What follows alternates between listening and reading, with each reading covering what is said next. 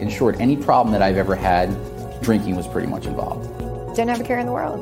And then, found opiates. I think I really just had fear of getting sober. I think that was I didn't know how to live any other way. Drugs and alcohol were my solution.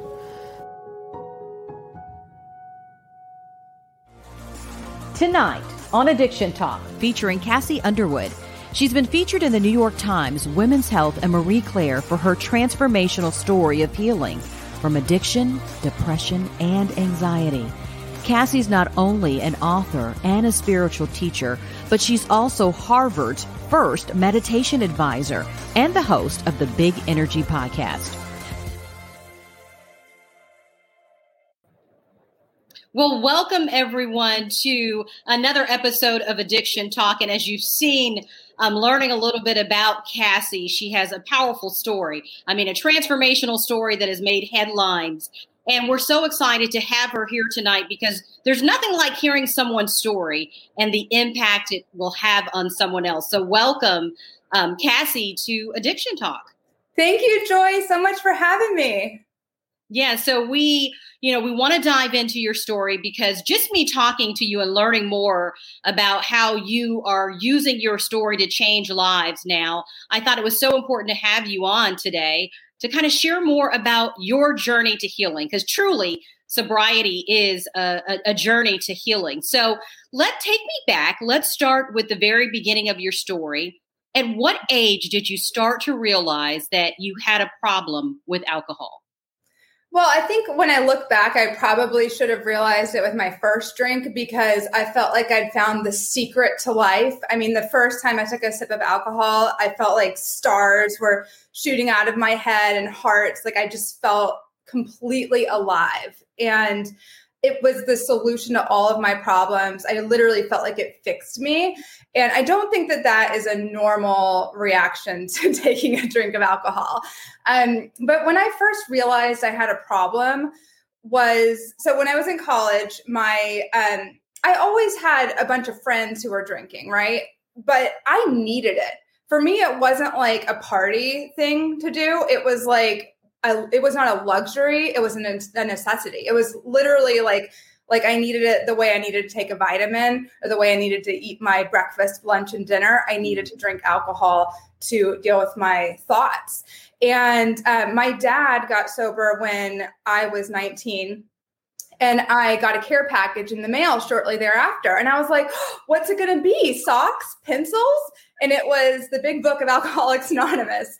And so I opened it up. Yeah, I opened it up. And I started relating instantaneously to what I was reading there. It was like, it glowed for me. So I would read it while I was drinking. But I wasn't ready to get sober yet. I just knew I had a problem. Mm-hmm. So take me back. You said you needed it. It was like the need almost like taking a vitamin. Was it meaning that you were drinking daily? Like how often were you drinking and how was it consuming your life at that time? Well, I have never taken a legal drink. I quit drinking when I was 20. So I couldn't drink as much as I wanted to. I would have had a drink every day as soon as I started drinking if I could, but it was like based on when I could get it. If I could sneak it from my parents' refrigerator or from the liquor cabinet. And then in college, it was like, can somebody buy me alcohol? So I didn't have full access to alcohol all the time. But by the time I realized I had a problem, I was a daily drinker by the time I was 19. If I went...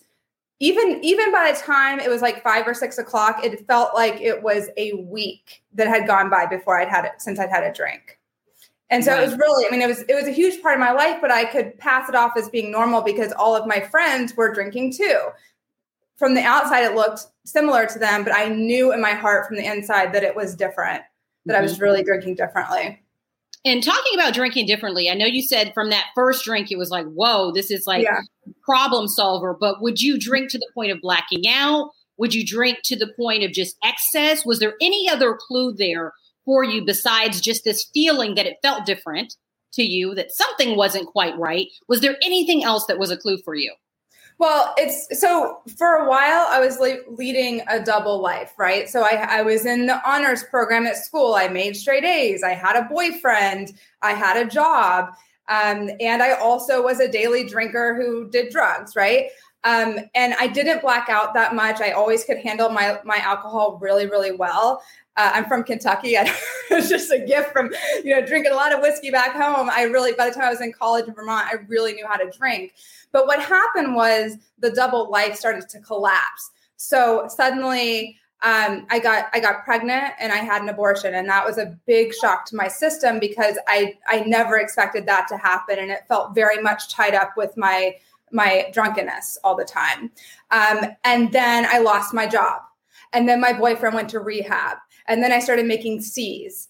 And then my friend started planning an intervention. So my whole life kind of started crumbling around me. And it really felt like I wasn't leading a double life anymore. Alcohol was winning. Wow. So what was it about going through, that challenging time? You said the connection even to having the abortion. What was that connection to that really also was impacting your life during that time? The connection to the abortion that was impacting it. I think for me, because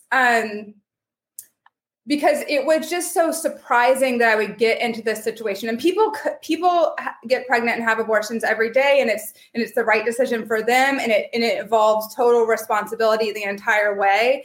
For me, it was complete chaos. I was dating somebody who was addicted to heroin. So I was going over and drinking in these heroin dens every night. We didn't have any money. So it was like, oh, we can't afford to have condoms. It was just complete, terrible decision-making over and over and over again. And then to have the consequences be that intense where I'm actually pregnant. And here I have big dreams for my life. I had a whole plan for my life and I'm 19 and pregnant.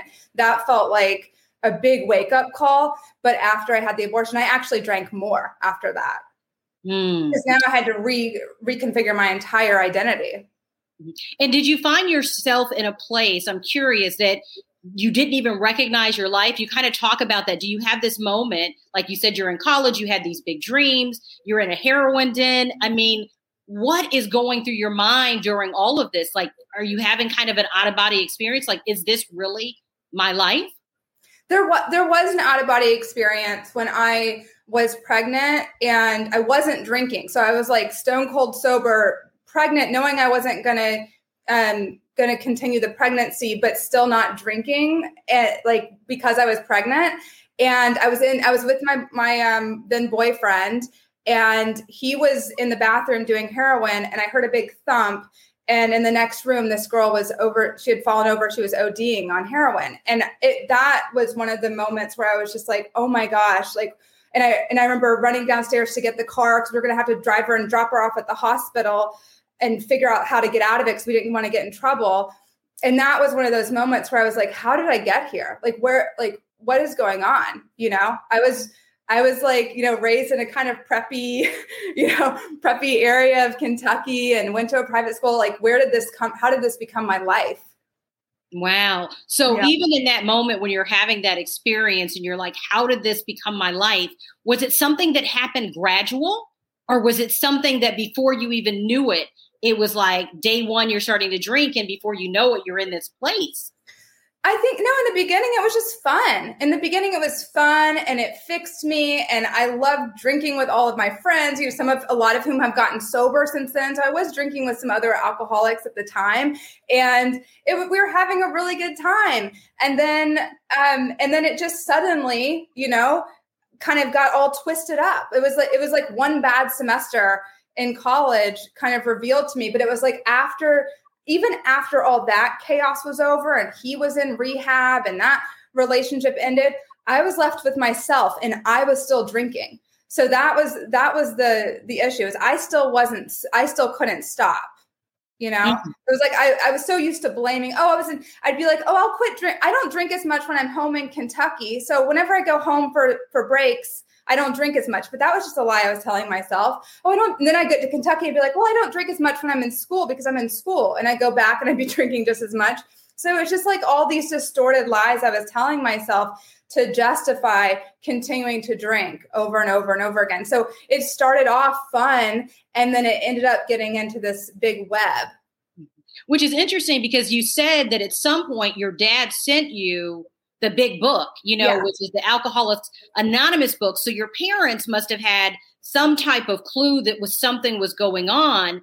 Did you feel like you had been hiding it from them, or did you feel like people around you were starting to notice? Well, it was by the time I was in that semester with, the abortion semester, it was, I think that all bets were off. And that's when he had sent me the big book before then. He had just gotten sober. So, and we've always been very similar. So I don't think that they were on to me. I think they were focused on what they were going through. My dad cared about me. So he sent me that because he was like, oh, she's a chip off the old block kind of thing. And so, so he sent that to me out of care and concern and was like, why don't you read this part? Why don't you read that part? But he wasn't pressuring me at all. I don't think my mom was that. I think it took her a really long time to really get that I had it and that I had a real addiction that needed to be solved. And, but my friends, the people who were really onto it were my really dear friends who saw this like shift in me from the first semester I got to college to the third semester where the wheels were really coming off. They're the ones who were like, we really need you to like, don't you think there's something wrong? If you're worried about whether you smell like alcohol before you go out, do you think you're drinking at an appropriate time? Like if you have to worry about what you smell like, like that kind of thing. But the real moment was when I went to Italy at a certain point. So once they started planning the intervention, my friends, and then I was like, okay, I'm out. I went home to Kentucky. I got a DUI when I was home for winter break. And then my parents started kind of hovering around. My dad was like, why don't you start going to meetings with me? He would come and pick me up in the car. And then I was like, I can't do this. I'm going to go to Italy where it's legal for me to drink. I'll be able to buy it myself. So I took out a $20,000 loan and I enrolled in a study abroad program and I went to Italy. And what I saw when I got there reflected in the faces of the people I was just meeting was that I had completely changed. They didn't have like the old Cassie, like the happy party Cassie to fall back on and say like, come back, come back. They didn't have that. They just saw who I'd become.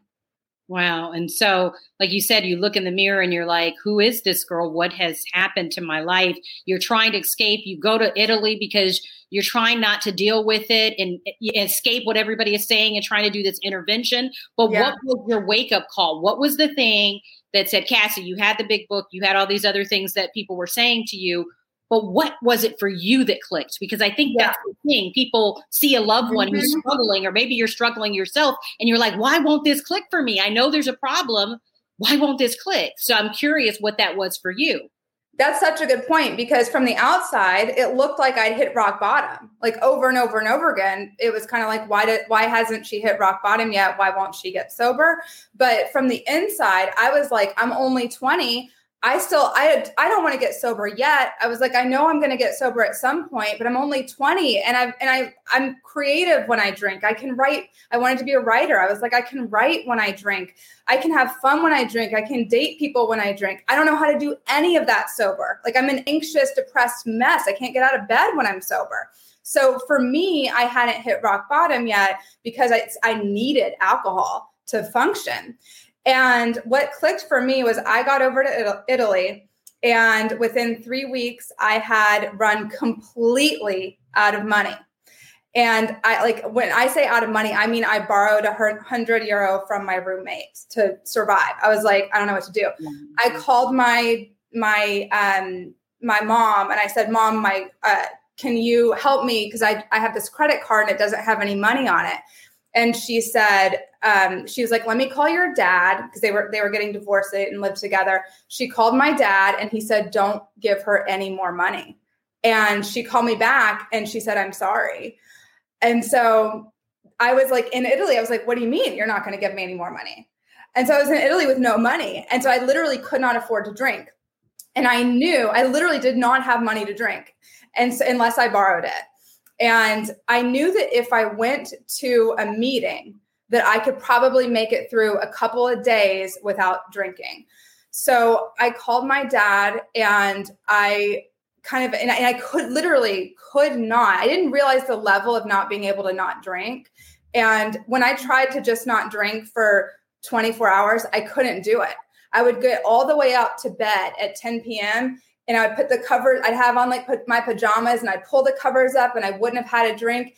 And I would take the covers off and I'd run back downstairs and I would spend the borrowed money to buy some wine, which was literally cheaper than water over there.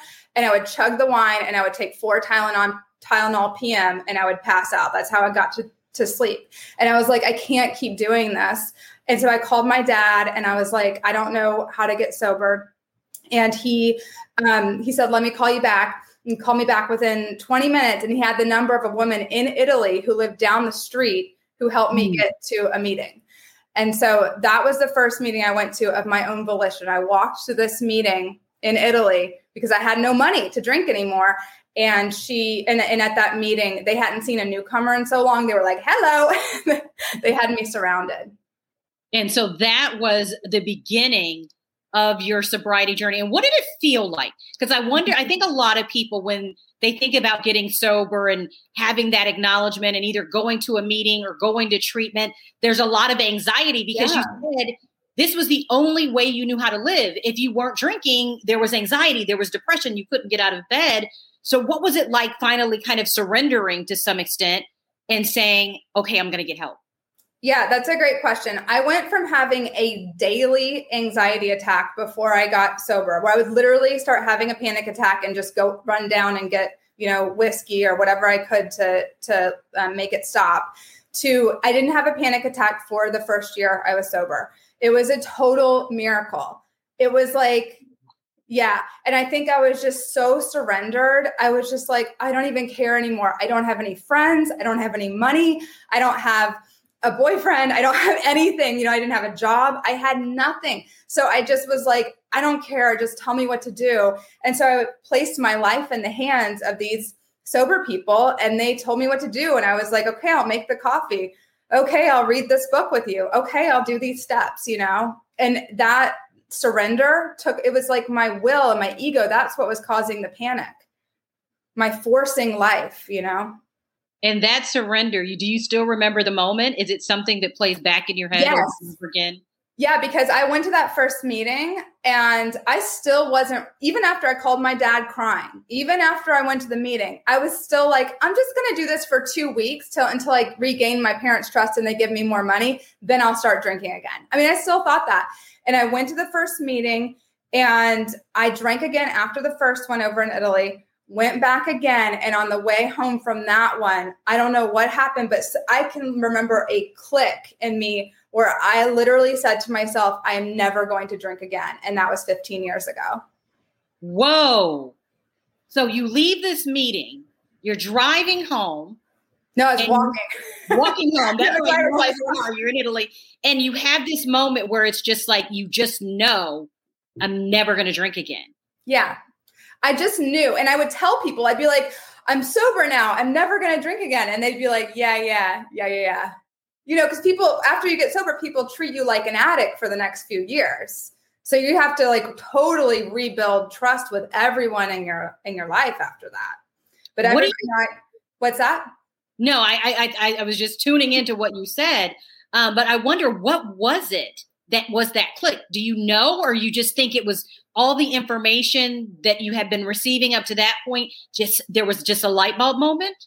I think that the stars aligned. Like that's how I always described it at the moment, or whenever I was talking about it at the time. It was like everything that happened absolutely had to have happened for me to be willing. It was just a moment of grace where the exact things happened. Like not having the respect of the people around me where I lived in Italy, being in this beautiful, amazing place where I couldn't enjoy anything because I was broke and like didn't have anybody to enjoy it with, being so obsessed with alcohol and drugs that I could not be present to where I was, just all that, having no driver's license, having really lost a lot of my friends and family. It was just that all that had to happen. Mm-hmm. I'm curious, before we kind of talk about your journey forward, were you ever angry with your parents at that point of not giving you the money, or did you understand? Because I think there's a lot of fear for parents or anybody who's watching this to say, hey, I'm not going to support. You're in a different country. So it's bigger than just, hey, you're here, but they know you're in a different country and they're like, your dad's like, no, don't give her any money. How did you respond to that? And what would you say to other families? On the outside, so I think we all have this like deep knowing of truth in us that even if we're like full of BS and like trying to get sympathy from others, we know when we're full of it. So I knew it was a way that I could get sympathy if I was like, my parents aren't giving me any money. Like I could tell people that, but deep down I was like, whoa, like they really did it. That's real. I totally get why they didn't give me any money. I am clearly out of control. And so, you know, if a parent is watching, don't give them any money. Like don't, the fact that they did not play into codependency, that saved my life. I probably would have been dead if they had continued to pay for me and continued to co-sign all my BS. Wow. So you really think that decision that you would be dead if they hadn't made that decision? Yeah. I thank God that whatever was going on where they had the courage to do that. Thank God. And I know that's not easy. I can only imagine. I'm a mom now, and I can only imagine how hard it must have been to say no. But that probably saved my life. The fact that they didn't just try to keep me going a little bit longer, make me comfortable, nobody was patting my alcoholic bottom. And that was really good. That is, I mean, do you feel like you were close? Because at the level that you were drinking, I know you said that you feel like they saved your life. Do you feel like you were on the brink of losing your life? Do you feel like it was that tangible to you? Whether it was going to be by over drinking or a drug overdose or by I was hitchhiking around Italy I was hitchhiking alone on the back of motorcycles. I mean, it was just really bad decisions where I would do something one week, then I'd tell my roommates, then one of them would do it and they would get assaulted. So like, I don't know why you know, those bad things didn't happen to me, but I was on the brink of something really bad happening. And I'm just like, thank God that my parents didn't co-sign any of my stuff. Mm-hmm. Wow. Yeah. Thank you to your parents too. I know that, you know, I know now 15 years later, looking back, and I want to go back to that moment. You said, you're walking home, you have this epiphany like, okay, I'm never going to drink again. How did that change your life from that point moving forward? I know you said you didn't have any more anxiety attacks for a whole year, but what was the transformation for you when you made that decision? What changed everything was working the 12 steps. I mean, honestly, the 12 steps were they are so magical. I don't know, I feel so lucky that I know about them. I wish that I had been given them as a manual at birth, because then I probably wouldn't. They created in me the same, and they still do, because I still practice them on a daily basis. It's a whole part of my life. They created in me the same bliss that alcohol and drugs gave me. Like I work the steps and I am connected to something. It's like magic. And then like crazy magic happens in my life because of them. It's like, you know, they'd always be like, don't quit before the miracle happens. whenever I was at the meetings in the beginning. And seriously, like miracles happen. And I give it all the credit to the 12 steps, honestly. So when you started implementing the 12 steps, what was it about the 12 steps? Was it the structure? Was it the support of the community? And what was that process like? Were you having to learn it and practice it daily? How was that for your life? Well, it took me like 2 years to really get going with it so that it was like really integrated into my life. Like now I'm practicing them all day long and I don't even know that I'm doing it, you know, because it's just how I think and how I behave now. But at the time, what it really gave me was my first experience with practical spirituality, because I love like the Buddhist emails that I would receive, and I would read like Life's Little Instruction books. I don't know if you've ever seen those. I loved like those little practical spirituality concepts. But this was like, okay, write down on paper everybody you're mad at. Write down on paper every fear that you have. And then like, oh my God, it turns out that I've created 99% of the situations in my life. And so it gave me my, like, not to sound cliche, but it gave me my power back. You know, it really, helped me realize that life wasn't happening to me. It was happening through me. And that was a complete shift in how I thought about things, because I thought I was a really nice girl who had a drinking problem and some bad people in her life. And really it was like, I've been creating my life from the start, and now I have the opportunity to create it the way I want it, not the way that's happening right now. That's huge. And you know what's interesting is that I understand that from hearing more about your story, that part of tapping into that 12th step actually led you on a whole spiritual path. You ended up going to Harvard to study spirituality. So how even did tapping into that lead you to where you are today, and the importance that spirituality has played in your recovery? Well, for me, 80%. So if there's anything that we want in this life, whether it's to relieve ourselves of addiction, anxiety, if we want money, if we want career success, if we want love, 80% of the work is internal. 20% is the third dimension, making phone calls, having conversations, hustling, whatever you want to call it. But 80% is the way that I'm perceiving the world around me, because I'm deciding the kind of world that I want to see, and then I'm looking for confirmation of that. So my whole, once I really got that from the 12 steps, I was like, oh, I want to teach this to everybody. Everybody needs to know this, right? Because I didn't know that before. So it really did lead me to want to understand these universal spiritual principles more deeply. So I did go to Harvard Divinity School for that. I created a practice that people can do who work with me privately. And it really does give you whatever you want in this life, because once you're living by spiritual principles, there's nothing that the universe doesn't want for you that you don't want for yourself. And how do you look at your life today? I mean, you went on to become Harvard's first meditation advisor. You've gone around, like you said, developing your own method to help people dealing with all kind of things through what you learned through the 12 steps. You're a mom now. How has all this come full circle for you? And what is life like for you today? Well, I mean, it's like a lot of 3-year-old activities, and I get to work with clients from all over the world now, and share with them universal spiritual principles, which is what the 12 steps is based on. But I'm not teaching the 12 steps. You can go to a 12-step meeting and have that experience. You can Google 12 steps and find out how to do that and work with a sponsor. But what I'm doing is I get to teach this now, universal spiritual principles, to people who want to learn about them and really live a life beyond my wildest dreams. This is beyond my wildest dreams to talk about getting sober 15 years ago. I remember when I first got sober, wishing to have 15. I was like, I can't wait to have 15 years sober. What am I going to think about then? What's my life going to be like? And I have an incredible life today. And it really is because I got sober and worked the 12 steps, not just quit drinking, but I really got into the 12 steps. That was what changed my life. Mm-hmm. So if there was somebody watching today, I know people are saying hearing your story is inspirational. And, I love that you're able to be so transparent with us today.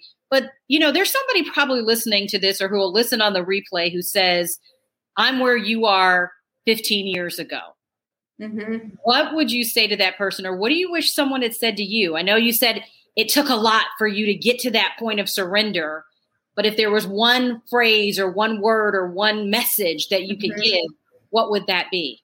Yeah. So for me, I was so afraid that if I got sober, I wasn't going to have love again. I wasn't going to have sex again. I wasn't going to write a book. My life wasn't going to happen if I got sober, because I didn't know how to do life sober. And what happened was everything I wanted was on the other side of sobriety. Everything that I wanted was over there, but I had to just get honest with myself, and I had to turn myself in kind of and say okay, I give up. I'm not going to fight anymore. I place my life in the hands of people who can really help me get sober. And it's all on the other side for you. I promise. I really promise. That is such a great message to end on, Cassie. I just think your story has been powerful here tonight. And to know that on the other side of sobriety, that you found peace, you found joy, probably love.